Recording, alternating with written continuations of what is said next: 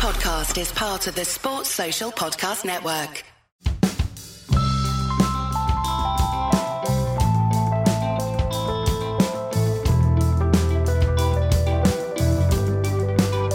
I'm pleased to announce that we have an Australia on 99.94 podcast, and it is Bharat Sundaresan hosting with the lesser-known Melinda Farrell. Hello, lesser-known Melinda Farrell. How are you? He's more famous than you now, isn't he? He feels more famous than you. I don't know. I suppose in what circles? I've got more Twitter followers than he does. Does that count?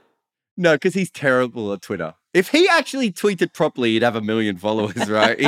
All he ever does is like retweet wrestling videos and stuff. Like, that's true. No, he is. He's one of the most. What is it? His book, The Dhoni Touch, is in the top most 35 top or 45 top most influential books in India, or something like that. And most, like 83 times. People have read his book, I think is what you say. Lots of people have read his book. I can see why I got you on the show. Thank you very much for joining the network and getting involved. 3 times a week, Australian cricket stuff will be coming to your ears. Subscribe, do all that review. Don't review until you've heard the first episode. So maybe don't go too strong on this one. This is just the introduction one. Mel and Bharat will be a lot smoother than me and Belle are. Belle, I've got your name wrong now. I haven't seen you in a while. This is like when you were at the Cricket Writers Club the other day and you kept falling off the chair. I did not actually fall off, and it had a bad back. As soon as I leaned back, the back went back. You know this. I did not fall off. I came close. Jerky movement you did for the YouTube audience there. Let's start with you. We don't have to talk about Bharat because he's around everywhere. But you started as a news reporter. Is that right? My first job really was working in TV production. So TV production, and then I would do features in my spare time. I would go for months without a day off so that I could do features, because I used to count backwards a lot. I was a director's assistant, so a lot of counting backwards. Very good at it, but only from 10. Didn't get it wrong too many times. Would have got a job at NASA though, wouldn't you? Yeah, I know. I'd be great at countdown to liftoff. I'd be really good at that. Maybe a new career direction. But then I started, then came back to Australia because I'd been over in England and was doing news reporting. And then I would also on weekends, I did a lot of 7-day weeks. Weekends going down and working for Fox Sports News, and then started doing a lot of features for Fox Sports till eventually various paths led me to you and Cricinfo, and then started our beautiful relationship that at times saw us sleeping in a tent with Aria, who's I wondered where you were going to go then. I was like, I don't remember some of these details, Mel. No, you must remember the 3 of us sleeping in a tent at the foot of the Triond, the foot of the Himalayas. Yeah, I remember waking up with the dog on me. The dog was keeping our feet warm, which was very considerate. That was on my feet, I should say. That wasn't you. That was a different dog that had come in. I'm not being rude there. But no. And also we watched some cricket. We did occasionally. You did some league stuff as well, didn't you? Rugby league for a while. And then Cricket Australia, their website. Is that the first time you were like a cricket specialist? Am I allowed to mention that? Are you allowed to say that you work for them? Yeah, I did. That was, it was shorter. I signed a 2-year contract with Cricket Australia, and I left after 3 months. But luckily, all amicable. But I did a lot of league. Basically, of course, in Australia, you're from Victoria, so you follow the wrong code of football. But I'm from New South Wales, so I follow the correct code, which is rugby league. And I used to do rugby league in the winter, and then switch over and do cricket in the summer. And then gradually, cricket just was better to work on for me. And I was enjoying it more. And so when I went to Cricket Australia, that was when cricket became full-time. And then I left there, and then later that year started at ESPN Cricinfo. Fair to say that you knew a lot about cricket coming in, but Cricinfo certainly changed you from being a sports reporter to being a cricket expert. Is that fair to say? I am amazed that you would say that I'm a cricket expert. In fact, can we cut that out?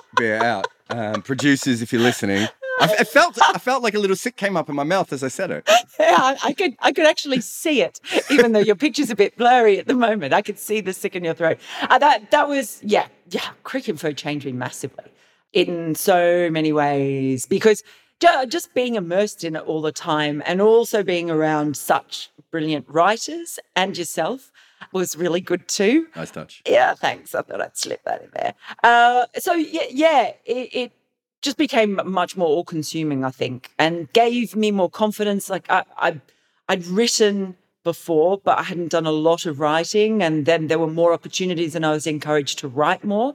There were just so many people to learn from, I think. It also made me realize that no matter how much you know about cricket, you never know everything, because it's such a complex sport with so many layers upon layers upon layers that everybody's learning at some point.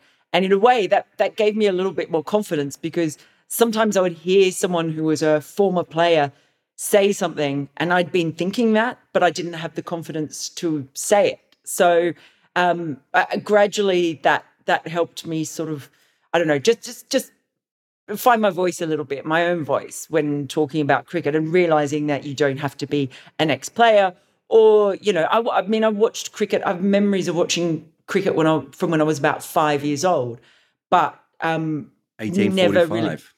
Oh, yeah, back in 1845. I moisturize and wear sunscreen, just so you know.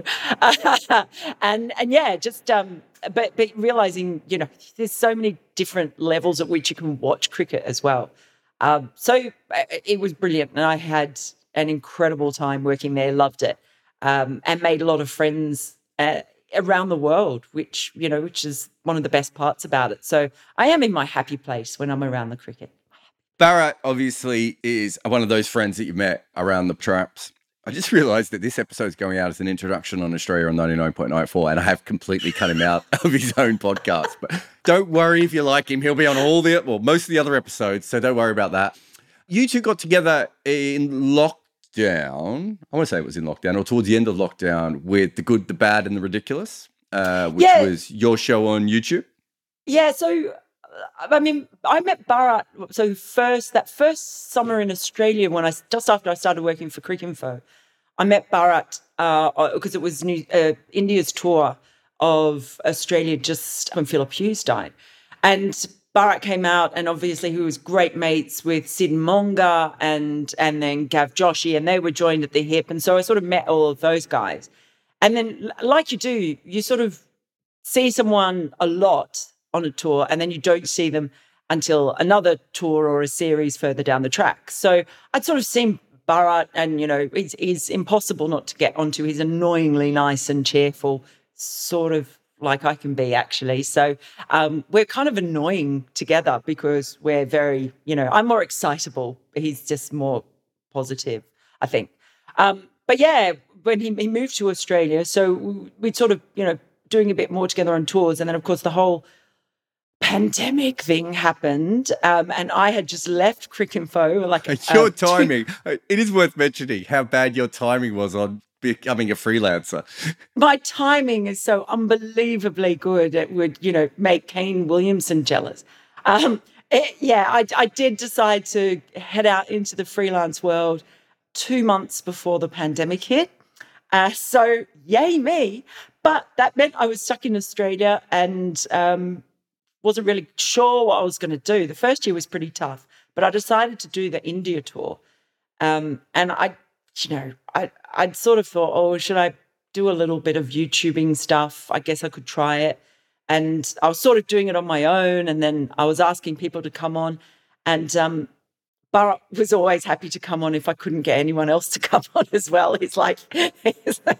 That's how he ended up on my podcast. Yeah. No, bless it. But yeah, we have a similar sense of humour, and it just sort of worked really well. So we just kept it going, and it was fun. And we haven't done much in recent months just because I had another full-time job as well, and I was travelling over in England. It just became a little bit difficult to do. But we are going to do some during this World Cup as well. So we're bringing back the GBR. Well, just record our podcast first and tack those on the end. Okay. Yeah. I mean, then you don't have to meet up twice. Is all I'm saying. You don't want to spend too much time together. No, I mean we're wrapped. I think when I first saw Good, the Bad, and Ridiculous was the first time I wrote down that I wanted you two as the host. Then you went off. You were with Sporting News for a while, and you told me that it was going to be hard for you to do a podcast, so you sort of dropped off. So it was very good for me that you recently quit your job again, and also very bad for the world because we're about to go into another pandemic, I assume, now that you're freelance again. But a little bit on Australian cricket. It's been an interesting week. I'm not going to talk about Josh English. English? I can't say words today. I've been saying, I just feel like I've been on the microphone for about 8 hours already, and I've got another show after you. I've got to. English just cut his hand open playing golf, which I didn't know was a thing you could do. Ban golf. Well, after what Johnny Bairstow did playing golf, I mean, football, golf is evil, right? Yeah. If it was football, they wouldn't be doing it anymore. That's all I'm saying. We don't know how bad his injury is just yet, do we? No, being assessed was the last thing I heard. So, yeah, it is an interesting one because Josh Inglis was sort of tipped to maybe take Steve Smith's place last year before the T20 World Cup. And then, of course, Australia stuck with Steve Smith and that all ended up working out okay. And then this year, you sort of seen Tim David come into the side as well. So Australia's lineup has kind of changed a little bit. The feel of it's changed a little bit. But you've always felt that Josh Inglis has kind of been waiting in the wings as far as Steve Smith goes for a while.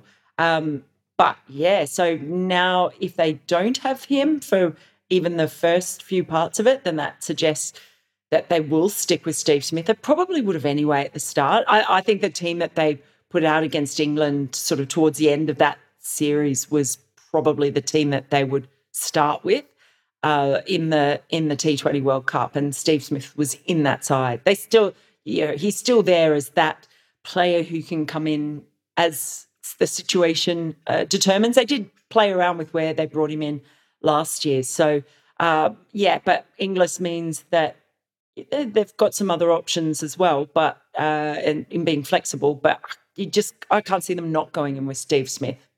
So that's one story. Pat Cummins is ODI captain is another thing that just happened.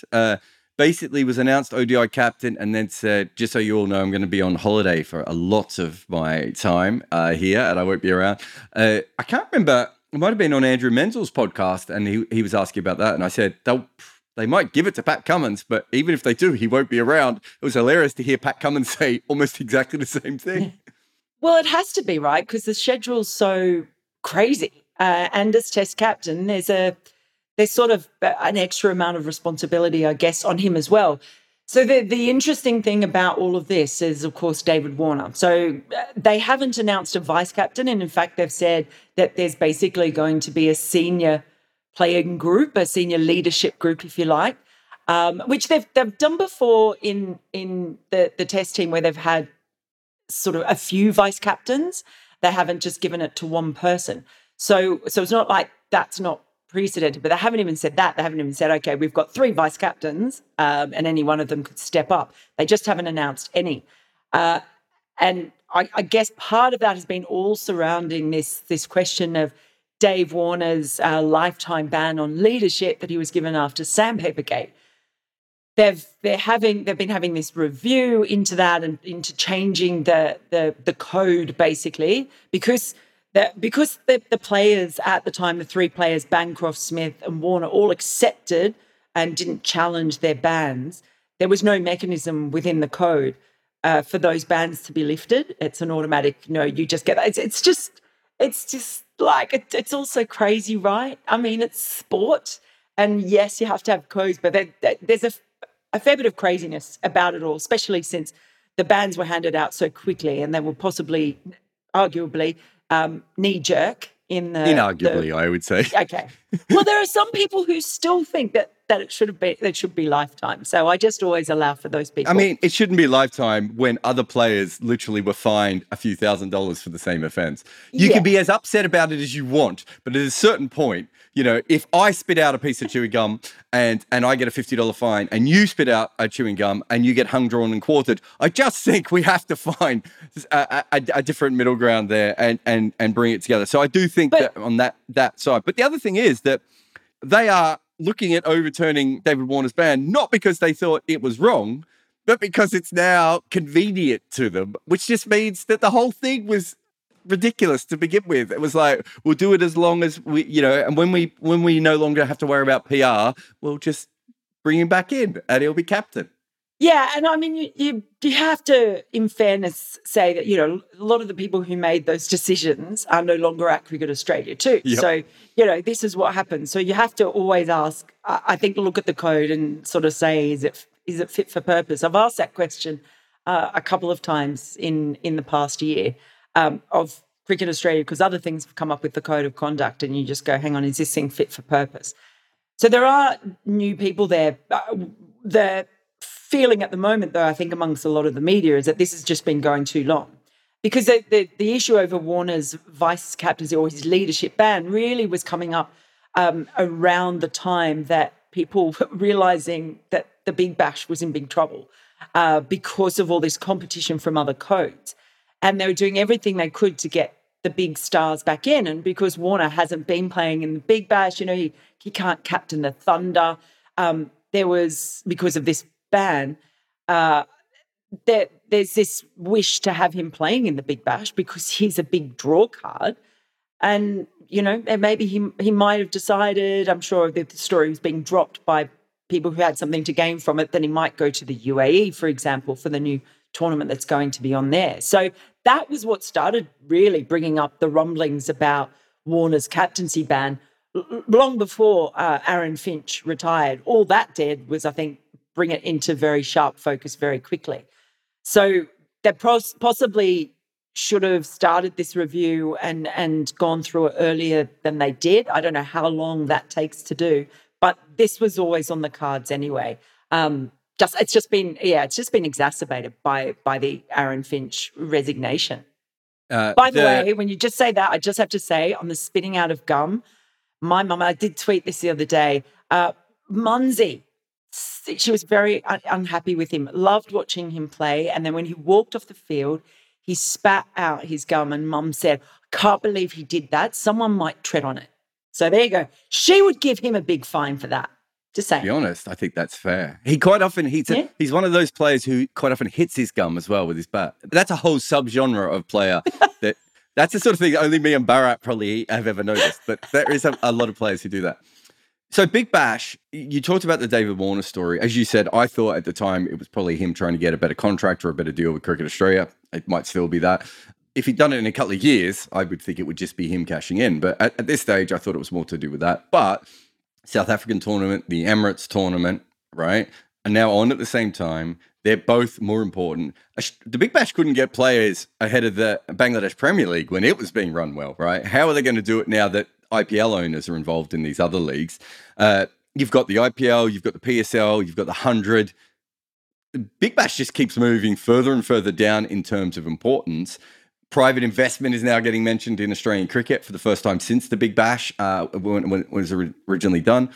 There's no doubt to me, from my vantage point, and you cover Australian cricket a lot more than I do these days, is that Cricket Australia over the next couple of years is going to have to finally come up with the reckoning that they are no longer that important a cricket nation anymore. And yes, they could still sell a few more tickets for India than other nations can. And clearly that is the case with England and might be for some time. But political and financial, they might be the third most important cricket nation, but that third might have a bit of a big gap in it that will never be overcome anyway.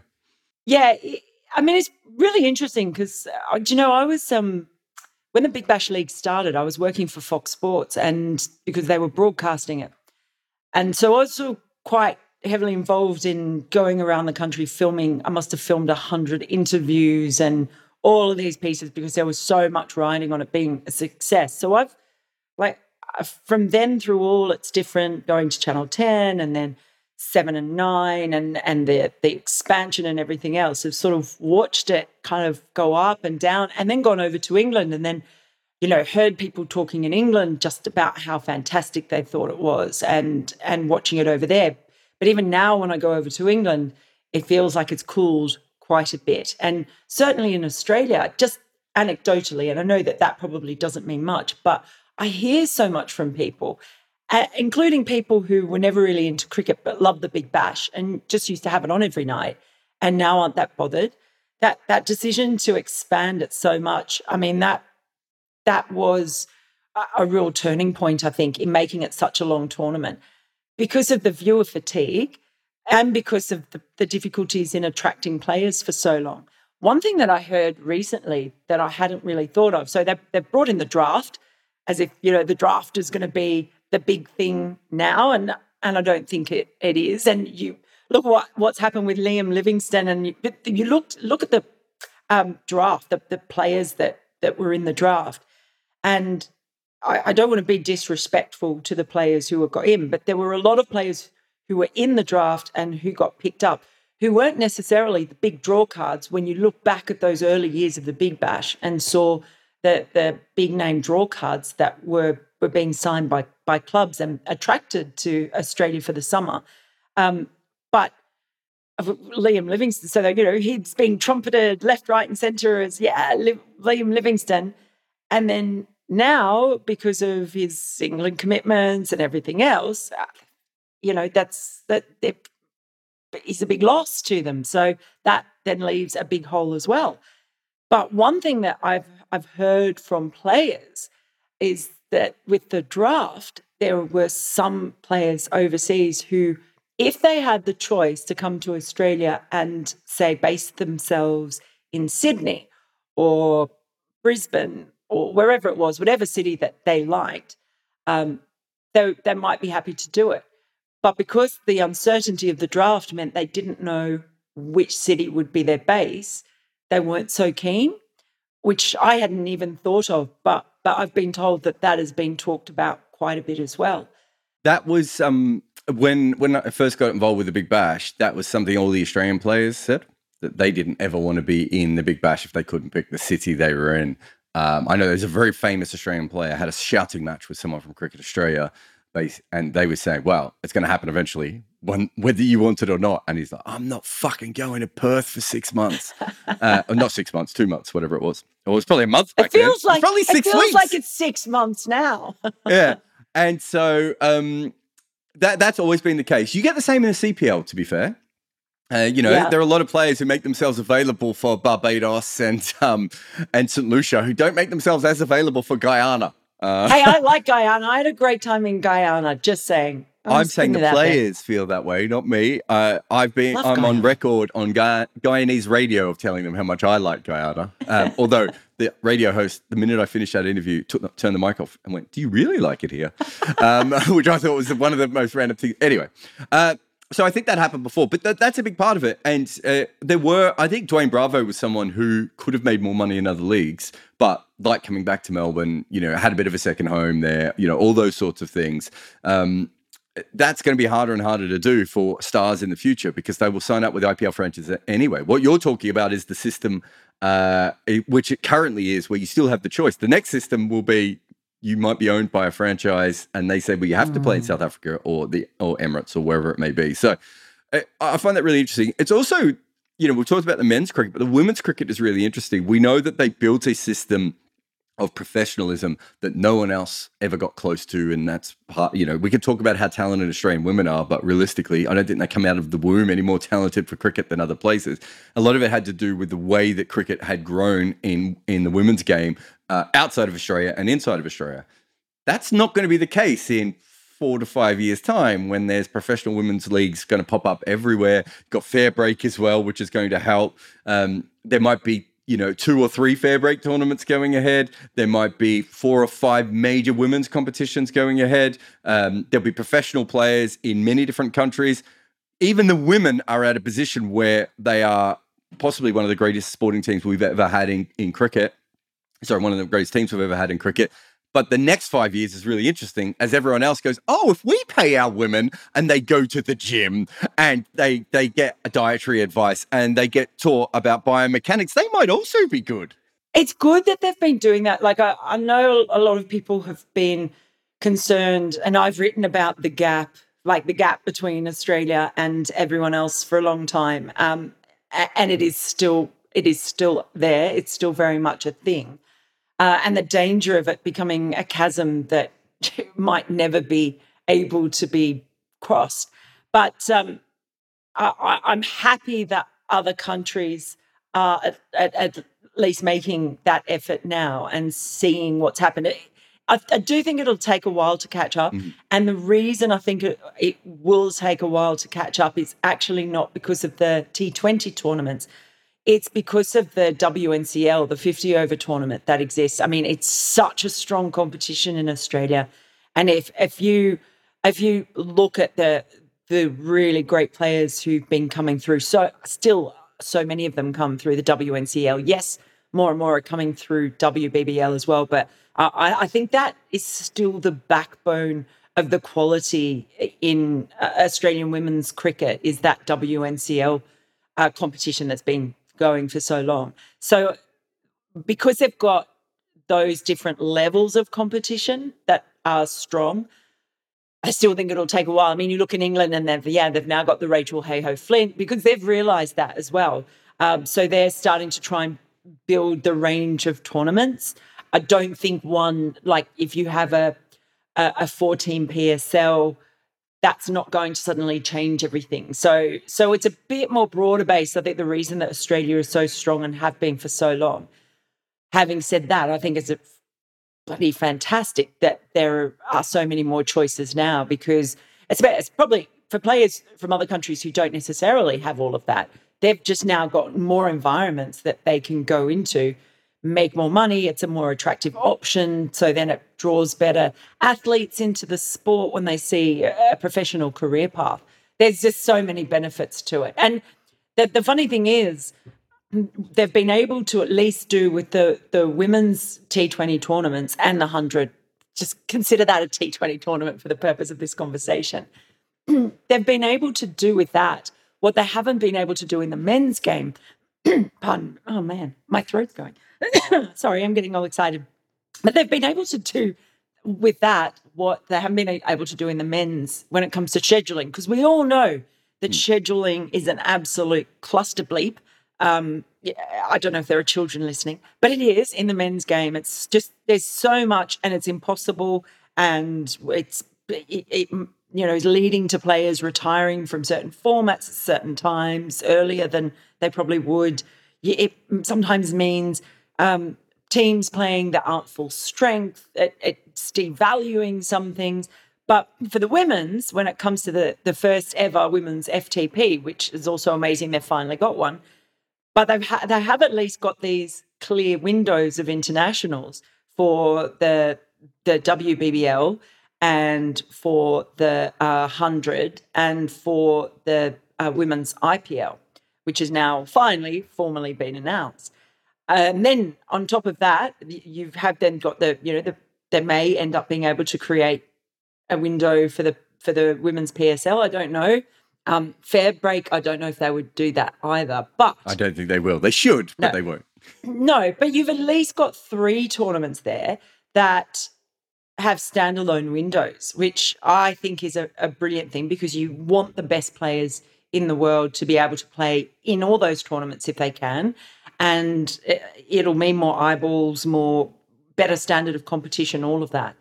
So that's one advantage that the women's game, it's a bit like, with the Super League in the ODIs, how they've been able to do it so well in the women's game, and the men's, they only wish they could because they try this thing and it doesn't work out. So that, that's a great thing. That's a great thing for the women's game. And I was at Fair Break too, and that was also, I thought, really exciting, and I hope it continues to grow. Yeah, I think the other side of it is that as we see more women play, not the same amount of cricket of men, but towards the same amount of cricket of men, we're also starting to see players like Meg Lanning and Nat Siver everyone else take a break from it, which is also telling you how full on women's cricket is getting. So hopefully he can get to that clusterfuck level as well. Apologise to all the mythical children that Melinda Farrell is listening to this podcast. But Mel, 3 times a week, well, I mean, on average, several times a week, let's say several times a week, you'll be talking. Sometimes a week. Sometimes a week, you and Barra on Australia on 99.94. Thanks for joining the network. Thank you so much for having me, J-Rod. I'm very appreciative as ever.